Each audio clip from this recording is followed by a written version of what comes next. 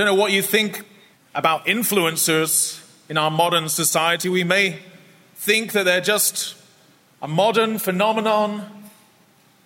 Maybe someone from Love Island, perhaps who's really not done very much.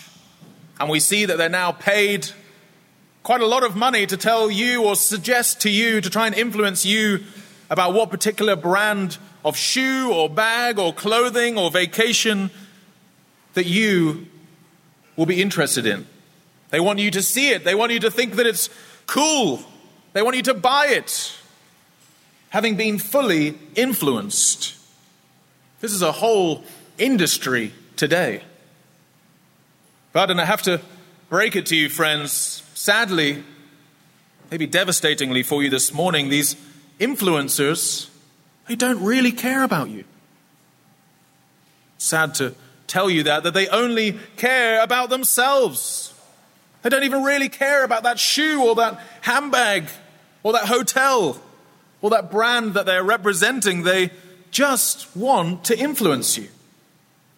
Because if you buy the thing they're promoting, then they will get paid. It's very simple. And if they are good influencers, if they encourage lots of people to buy this thing, then the more they can charge for doing this, for helping out. What a strange situation. But today we're going to be looking at 1 Thessalonians, the chapter 2. And here we see a number of things going on. We're going to see the Apostle Paul explaining why it is that he came to this city, to Thessalonica, what his message was and what his motives were. And I think he's trying to explain that to us, to why he's there for this whole trip. I think what he's trying to say is, it's not about him. He's not just another influencer in the public square. It's not about him. He cares. His message is a matter of life and death. He's not just doing this for money. And he really doesn't care. I think we'll see this clearly. He really doesn't care what people think. Turn with me to 1 Thessalonians chapter 2. Let me read it for us. Just verses 1 to 16. For you yourselves know, brothers, that our coming to you was not in vain. But though we had already suffered and been shamefully treated at Philippi, as you know, we had boldness in our God to declare to you the gospel of God in the midst of much conflict. For our appeal does not spring from error or impurity or any attempt to deceive, but just as we have been approved by God to be entrusted with the gospel, so we speak, not to please man, but to please God, who tests our hearts. For we never came with words of flattery, as you know, nor with a pretext for greed. God is witness. Nor did we seek glory from people, whether from you or from others, though we could have made demands as apostles of Christ, but we were gentle among you, like a nursing mother taking care of her own children. So, being affectionately desirous of you, we were ready to share with you not only the gospel of God, but also our own selves, because you had become very dear to us. For you remember, brothers, our labor and toil. We worked night and day that we might not be a burden to any of you, while we proclaimed to you the gospel of God. You are witnesses, and God also, how holy and righteous and blameless was our conduct towards you believers. For you know how, like a father with his children, we exhorted each one of you and encouraged you and charged you to walk in a manner worthy of God, who calls you into his own kingdom and glory. We also thank God constantly for this, that when you received the word of God, which you heard from us, you accepted it, not as the word of men, but as what it really is, the word of God, which is at work in you, believers. For you, brothers, became imitators of the churches of God in Christ Jesus that are there in Judea. For you suffered the same things from your own countrymen as they did from the Jews, who killed both the Lord Jesus and the prophets, and drove us out, and displeased God, and oppose all mankind by hindering us from speaking to the Gentiles that they might be saved. So, as always, to fill up the measure of their sins. But wrath has come upon them at last.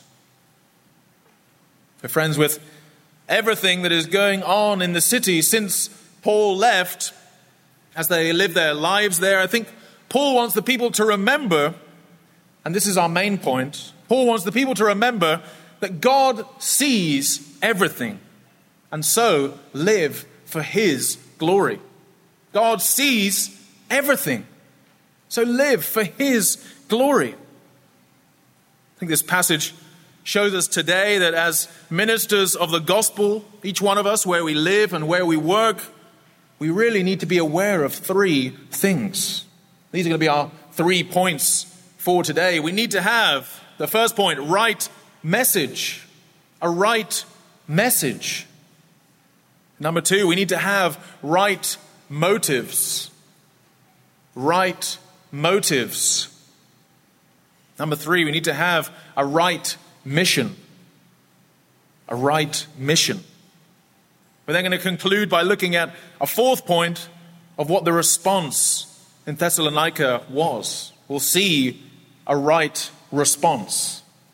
A right response.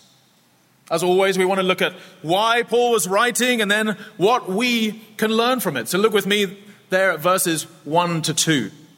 And our first point, a right message. A right message. So straight away in verse 1, Paul begins there, look with me, with the word for. This thought that he's just about to share follows on from what has just gone before. Because of what I just said, notably that there are people that heard the gospel, that have turned from their idols to follow God and submit their lives before him, then Paul can now say what we read in verse 1. He's saying that even though they had to leave quickly, everyone involved in that trip knew that it was worth it because many came to hear the gospel and were saved. Been living beautiful lives of obedience to Jesus Christ. Paul really uses key language here. See that word, brothers? You could easily read it as brothers and sisters. But the important thing is that it's not just familiar, but it's the language we use with our family. You'll see that all through this whole section this morning, the love that Paul has for these believers in just quite extraordinary ways. He's writing here to encourage them. These guys have been through a lot. They've experienced a lot. Many of them turning from false gods. They've been following other religions. They'd grown up here like those living here in the UAE, where a different religion is what's acceptable. That Christianity is radically different to that. If he was writing this letter today, he would be writing to a people that no longer go to the mosque, a people that no longer read or accept the Quran, a people that are no longer welcome at their family celebrations because they've completely turned their backs on their community, those that they grew up with, their families, because they knew that Jesus is the only way to salvation. They have trusted him and turned completely from their former lives. For you here, maybe it was no longer getting drunk on a Friday night with friends. Maybe it was no longer going to confession to speak to a priest at the Catholic Church. Maybe it was no longer believing that you were the answer, that the answer was within yourself. That maybe you could find it on your yoga mat or in deep meditation on your own. Maybe you really believed that you could save yourself. Paul is calling on these brothers and sisters here to remember what they've seen, to remember the visit of Paul and others. Now, we don't fully know what Paul is answering, the critique of the people in the city that oppose him, or perhaps he's just writing to follow up as to why he had to leave so quickly.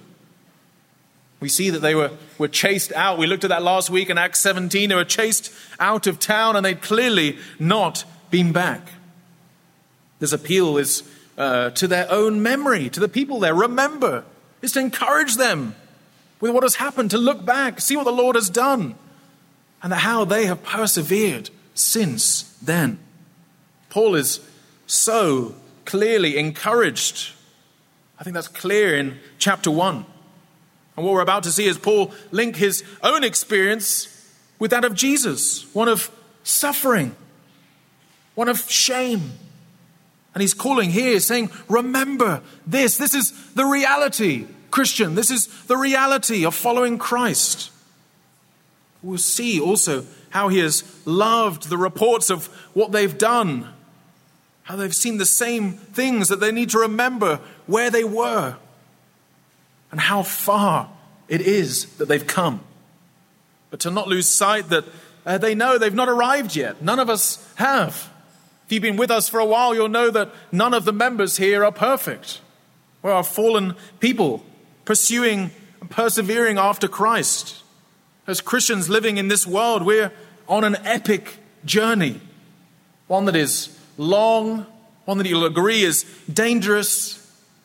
Friends, one that we know we can have hope, we can take courage, that we know the outcome is certain. I really love watching movie trailers, a guilty pleasure of mine. And I get excited every time I watch one, even though I know what's going to happen in the film. Often you see that with trailers, it really doesn't detract from it. We watch the trailer for Top Gun, and when we watch the film, we already know that the mission is going to be complete at the end of the film. There can be some spoiler alerts these next 10 seconds. Be careful. We already know, even though we've seen the trailer, we know what's going to happen. We know in Harry Potter that he's going to defeat Voldemort. Hate to break it to you, I saw someone reading it this morning. We know that Cinderella will find the prince. The shoe does fit. Again, spoiler alerts coming thick and fast this morning. I'm sorry if you haven't seen Cinderella. It's been out for a long time, so could have watched it by now. But we know watching these trailers for these movies, they don't ruin the moment when we sit down and watch the film. We watch the characters go through the trials and the hardships, even though we know that the end is certain and sure. Friends, it's the same for you. It's the same for the Thessalonians. The journey is necessary. It's dangerous. It's difficult. But we know, they trust, and so can you, that the destination is certain. We know how it ends. Christian, take heart this morning. So for Paul, from the outset, we're going to be looking at this journey and the hardships. He wants them to be sure that as believers, they never lose the main point of this message. It's the message that they've heard that God used to bring them to faith. It's what we today must continue to declare to the watching world around us. Look at verse 2. Thessalonica being a place that is common in ancient times, where public speakers would just roll into town, into the center of town, into the town square, and try to convince those there of listening of new ideas or new ways to make money or to sell a product or to give an opinion. Paul's point in verse 2 becomes clear. Paul and Silas were in Philippi, and this is where they met Lydia and others that came to faith. Well, there was an angry mob from that city. These two were dragged into the town square, beaten, thrown in jail. This is happening one chapter before we know that they were chased out of Thessalonica. But for what? What were they doing there? Look to Acts 17 last week, Acts 16 this week. They're accused of, it says, disturbing the city. That's exactly what they were doing there in Philippi. That's what Paul is referencing. But how? Well, the same chapter tells us that they were, it says, proclaiming the way of salvation and speaking the word of the Lord. Clearly, it was their message that was causing trouble. Paul is referencing that in verse 2 as it's crucial to what is happening. It's crucial to the validity of their message. These men have proven, both in Philippi and now in Thessalonica, that despite the way they are treated, they have suffered. They have been treated as the one who carries the shame on their people. Paul can say, we had boldness in our God. But to do what? To declare to you the gospel of God. Things are crucial.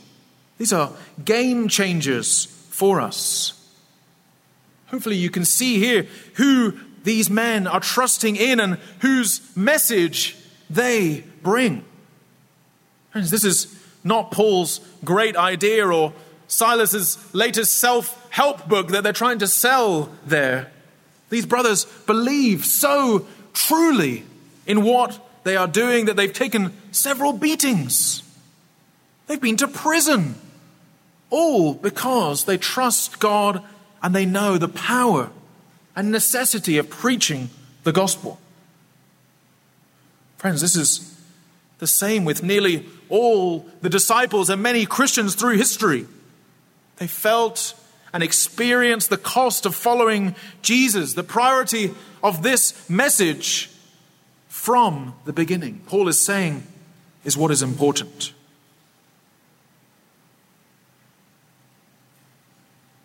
Friends, we know, we can have full assurance this morning that our boldness of the task is in God. That is where we trust. It's His message we bring. Friends, you cannot do this in your own strength. What is it that you're preaching to your classmates? What is the message that you are preaching to those you work with? Is it the death and resurrection of Jesus Christ, or is it the strength, the power, the skill of you? Do you want to share the gospel no matter what? How much do you trust God, friends? Paul is preaching, he says, in the midst of much conflict. We see there is just no stopping him. We have to be clear from the outset of the importance of the message we're carrying as we go about our lives here in Ras Al Khaimah. Paul here is clear for us. There is nothing that can stop the gospel from going forward. Friends, it is the gospel that changes lives. It is the gospel of Jesus Christ that transforms entire communities and cities. We must tell people that they are sinners, that they need a Savior, that Jesus Christ is the only way to salvation through His death and resurrection. Nothing else can save. If you leave remembering nothing else this morning, remember that nothing else can save. Only Jesus Christ. Friends, let that be your prayer this week for Kuzam. Let that be your prayer this week for Nakheel. Friends, let that be your prayer this week for Al Date. Let that be your prayer this week for Mina. That communities and lives will be transformed and changed forever by the gospel of Jesus Christ going forth. Friends, wherever we go, we must be sure of the message. Be sure of our reasons for bringing that message. That leads us to our second point. Verses 3 to 8. Look there with me. Verses 3 to 8. Right motives. We need right motives. Think through these two scenarios and answer them honestly. You don't have to be out loud, maybe in your head. When someone meets with you, are they left praising God more, or are they left thinking about how great you are? Are they left, when you meet with someone, are they left praising God more, or are they left thinking how great you are? It's the first scenario. And the second one, I want to ask you, what is your desire? Do you long for people to praise God more, or do you long for people to think more highly of you? Do you long for people to praise God more, or do you long for people to think higher of you? These two things are linked, I think, but they're really not the same. In every area of our lives, we should be seeking to make little of ourselves and to make much of God. Friends, we should be seeking to make little of ourselves and make much of God every day. This may pain you when you hear this morning.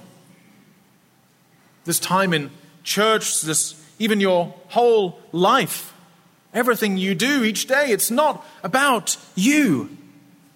Friends, all of these things are for God. They're all for His glory. I think this is what we're seeing in these verses. This is what we see when we look at Paul and these ministers of the gospel. Their heart is for the glory of God, not their own glory. They long to see God's name lifted high and for their names to be completely forgotten. How true is this of so many gospel workers through the years? We see the fruit years and years, decades after following their ministry, yet their names completely forgotten. Their lives given completely in service of God, and all for His glory. It's His name they're lifting high. I think Paul in this section is going to show us really both points of view. He's holding them out for us. He's going to show us what he and the other guys are not, on the one hand, so negatively, and then he's going to look at what they are, so positively. He's going to show us a positive and negative view of who they are. Look there at verse 3 with me. See that Paul speaks of the appeal that these brothers have made. How it doesn't have error, impurity. It does not attempt to deceive. So this appeal that they're making, it is the comfort that they are bringing as they are declaring in chapter 1 who is Jesus, and they've been saying the gospel of God that they have been proclaiming to the people. They've made the message clear. And now they want to just give us clarity on their motives behind it. We know that Paul's an apostle. It's a group of New Testament men with a very specific task of bringing the good news and establishing churches, proclaiming as they went. These special, particular type of apostles are only found in the New Testament. Someone cannot be an apostle today. They received this commission directly from the face of Jesus. Of course, there's still many today who take the gospel to new places, who declare it, many who establish new churches. They've not been given this specific commission by Jesus Christ face to face. This is different. So we see Paul here carrying a different authority to these men. But Paul is confident that the gospel has been received without error. It's from them. So Paul knows that what the church there have been taught. This is similar here. For example, if you tell me that you're moving to Munich to join with Sasha and Yulia, that I would tell you is a fantastic idea. I would encourage you in that. Sasha knows, having been here, one of the pastors for a number of years, he knows what is being preached here. And so he would be confident of what you had been taught, especially if you were here when he was.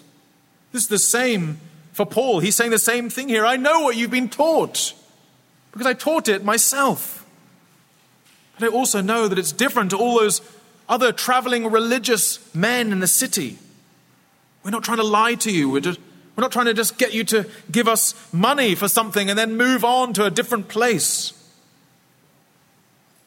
I don't know about you, but I lived in the US. I went to several traveling fairs that would come into town.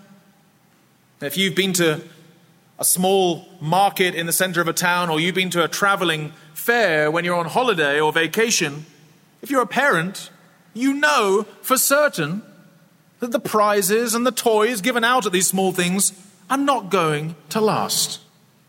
They are cheap. They're pretty bad. They're going to fall apart. They're a trick.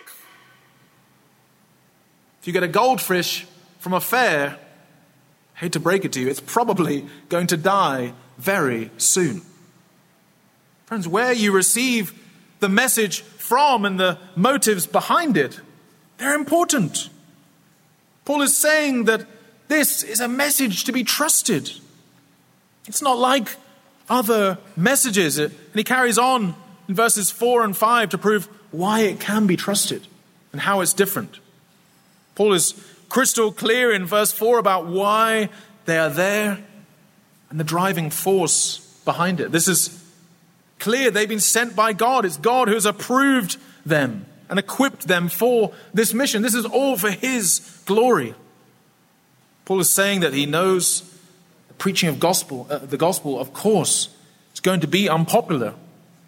He knows the preaching of the gospel is not glamorous. He knows that saying that you preach the gospel does not go down very well at dinner parties. But he knows that they are all doing all of this for one thing: to please God. It is God, as we see in verse 5, that witnesses everything, and all of this is done for him. Friends, can the same be said for how you live your life? Do you know and understand that it's only this audience of one, our God, that really matters? I can't see each of your hearts. None of us can here. Only God can see what is happening in there. Only God can see the good and the bad in your heart. But friends, are you seeking to honor God above all things? Perhaps your parents are Muslims. Perhaps your housemates don't know God. Perhaps your work colleagues laugh when you tell them you trust God. Maybe your boss makes it difficult for you to be here and worship with us on a Sunday. Friend, let me encourage you. Let me challenge you. He is worthy. Following him is worth it. Following Jesus is worth the difficulty and the sacrifice and the hardship of what you are going through. And Paul is reminding us here that no matter what you are doing, fix your eyes on him. Friends, when we fix our eyes on him, everything else falls away into insignificance. I read a book this week about explorers who are seeking to become the first to climb Mount Everest in 1924. And as I read over and over again, as they climbed, as they struggled, as their goal and their gaze was completely clear. There was nothing else in their minds, despite all the risks and the challenges, all the tiredness, the cost. Friends, their gaze was fixed, constantly looking up, looking at where they were going. This will be the same for us as we labor, as we seek to honor and obey God in our lives. Let me encourage you, fix your eyes on him. So we see Paul and others here, they're coming with pure motives. They're coming to please God. He says the one who tests their hearts. It's God's message and he equips them to bring it. And Paul explains more of what we should not do when we labor for the gospel. Verses 5 and 6. It's also pointing out that we're not doing these things for financial gain or to simply make friends and influence people. And these are empty and vain things that ultimately benefit no one. Paul uses this language. Look there at verse 5. He says, as you know. He's appealing again to these brothers and sisters to remember his teaching, to remember the words they use. Sharing the gospel is difficult, and to do it well, I think you'll agree, can be awkward and likely offensive. We know that when we're delivering the gospel, it's for the person's good. We don't want to be just a people that puff up those around us with empty words and encouragements, but that happily send them on their way to hell, having never told them the gospel. Honestly, in evangelism, I think the longer you leave sharing the gospel with someone, the harder and harder it gets. Sharing the gospel with someone is difficult. I think we can begin to share with people from the outset. We think that if we wait, it'll be less offensive. Friends, as we know, I just don't think that's true. The gospel is always offensive to a hostile heart. The gospel is always offensive to a hostile heart. Let me encourage you, living here in the UAE, this is a very real opportunity. There's a very real possibility that you will be the first and maybe the only person that has shared the gospel with someone. It's especially true here in the UAE. Don't delay, friends. Share the gospel with those around you. Look there at the end of verse 6, Paul alludes to an interesting point. He's looking at demands, and we're just going to look there for a second. He's saying that as apostles, they could have made demands, but they didn't. What does he mean?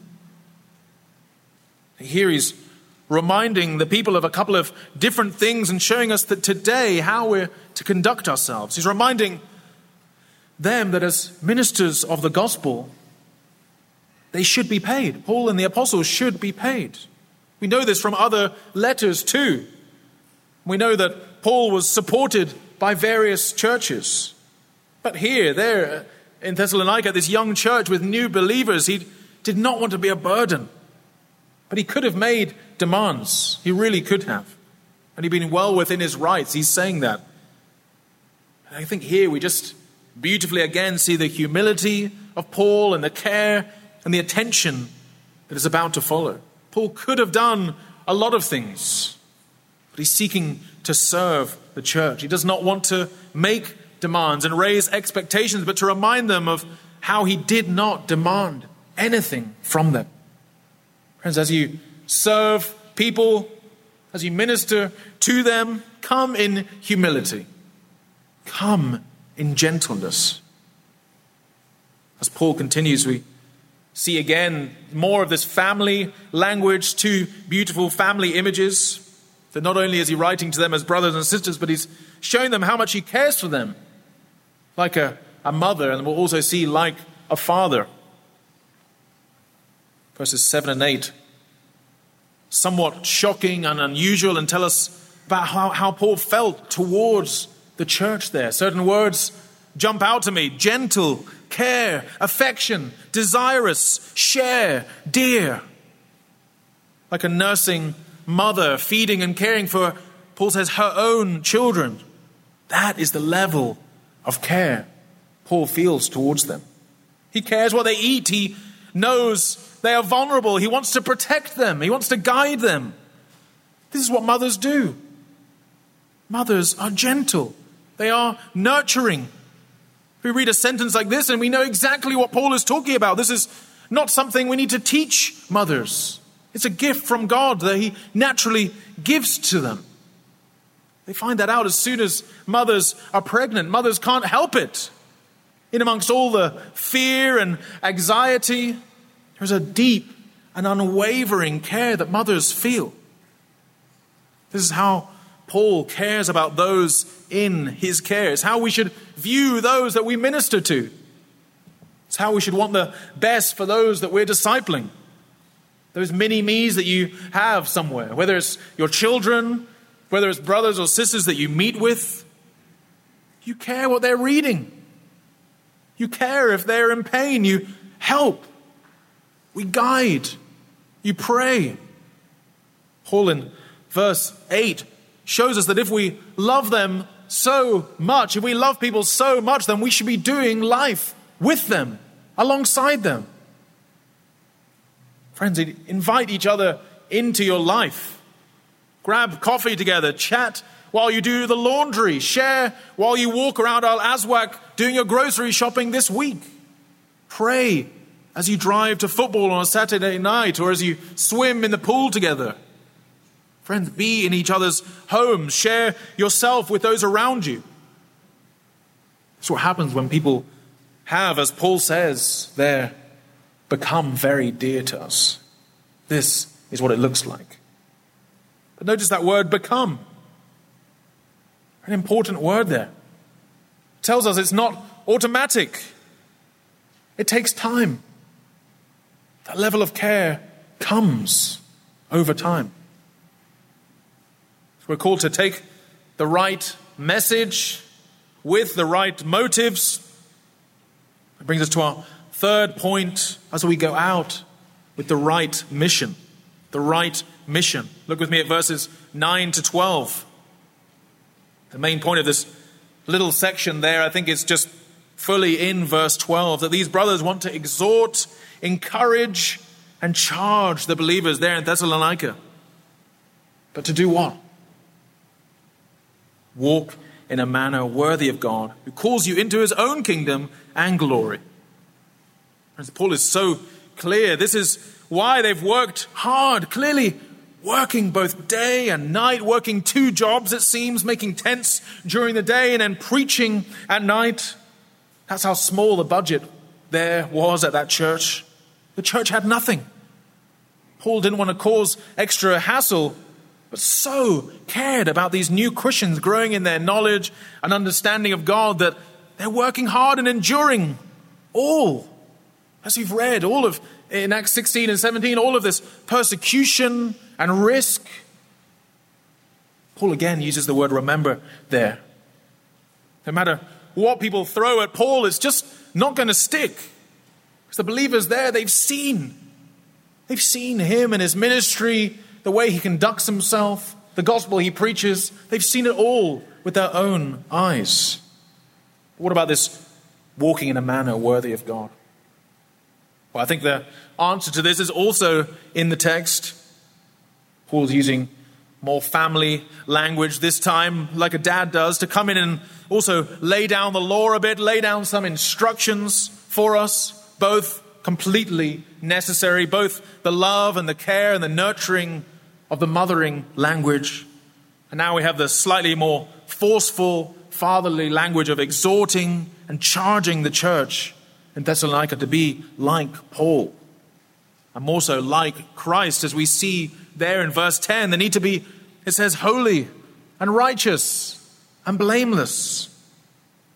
And this is what our lives have been like. This is what their lives have been like, clearly, as they are reminded. This is what the life of a Christian is. It's what we're meant to live like in the good times and the bad times. Whether we live in safety or whether we live in persecution. Whether you see your life in public or in private. In the classroom or at home. On the football field and off the football field. Friends, is this the case for you?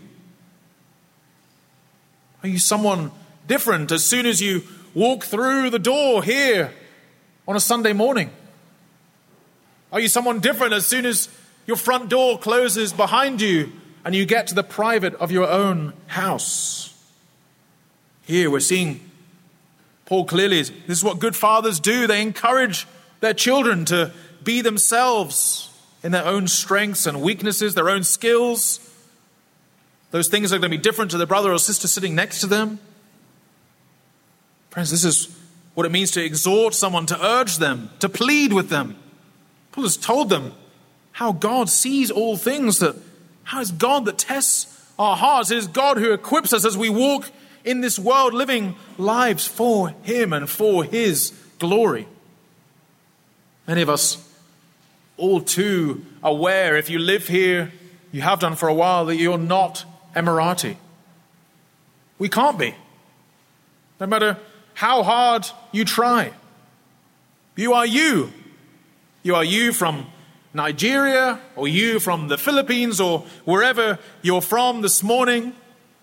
Friend, if you're a Christian, the way that you feel different here in this country is just a tiny glimpse of what it's like to live as a Christian in this world. God has called us to live radically different lives here today as we are citizens of another world. Friend, you are a citizen of another kingdom. This hope is a great encouragement for us, as things here seem so alien and strange, not just in the UAE, but in this world, living as Christians. It's not easy, but live for his glory. Finally, in our fourth and final point, we see the right response. There in verses 13 to 16, the right response. See how the right response, I think, is to trust the word of God, to live in obedience to it. Trust the word of God and live in obedience to it. Right from the start of this section, we see what you think about the Bible is hugely significant. Friends, what about you? What do you say about the Bible? Do you trust the Bible? Do you think it's the word of God? Perhaps you think it contains errors. Perhaps you think it's just a strange book of stories. The Thessalonians here, they knew and accepted the Bible was the word of God, and they also knew and accepted, as we do here today, that Paul's teaching was the word of God. Friends, what we do here together and what the pastors here spend all week preparing is of real, life-changing importance, because God has given us his word. We get to open it and study it together. That is truly remarkable, that we have God's word translated in our hands, translated in your language. The word of God is his speaking to us today, his living and active word. It's a word of God that is at work in you, that is years after year, seeing more and more people turn from their old lives, their idols and false gods that they once worshipped, and turning to a true and living God. The Thessalonians, they've seen that happen here with their own eyes. We too have seen the same thing this year. So encouraging to see brothers and sisters turning from their old lives and following him, turning to God, coming to him in faith. Paul thanks God for the same thing here.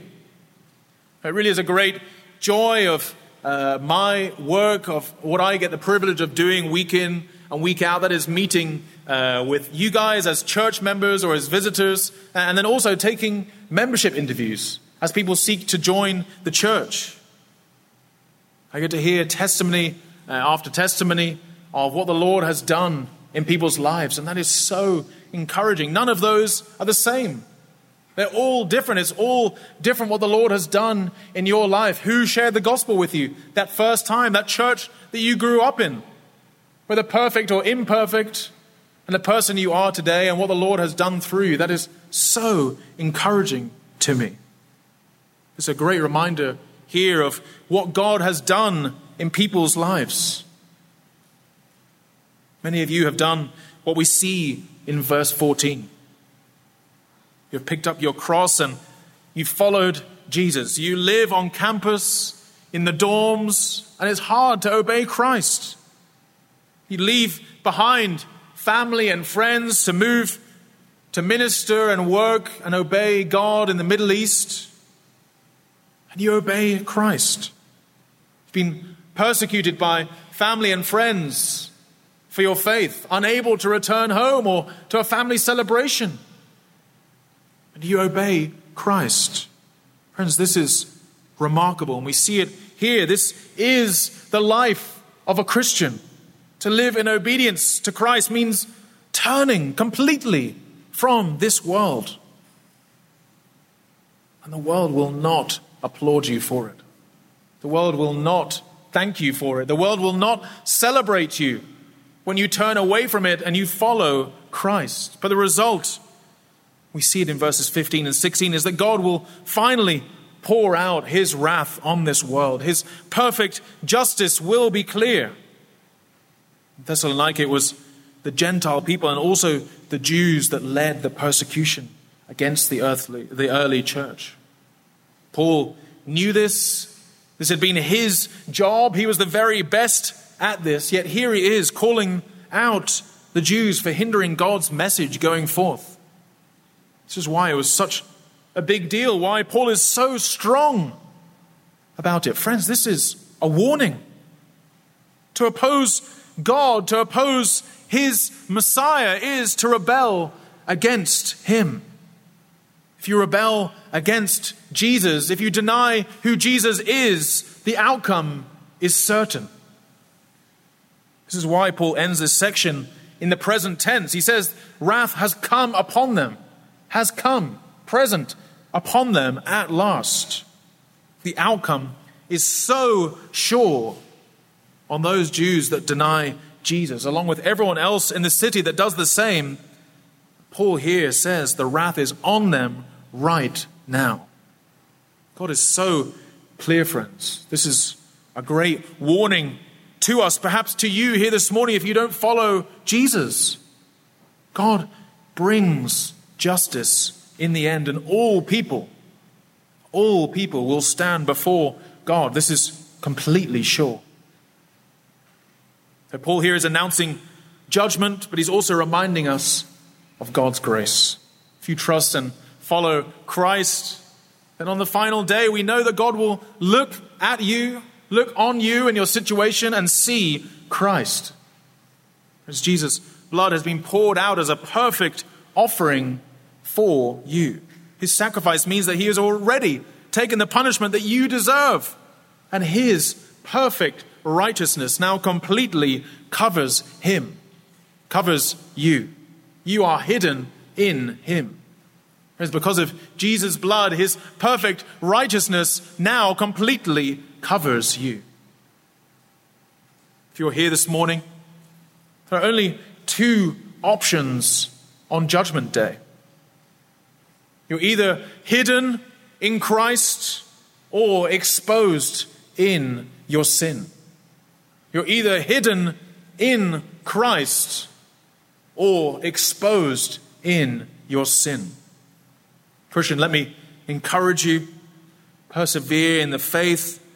Endure all that God has prepared for you in this life. It's all for his glory, for his honor, and he sees it all. Live for an audience of one.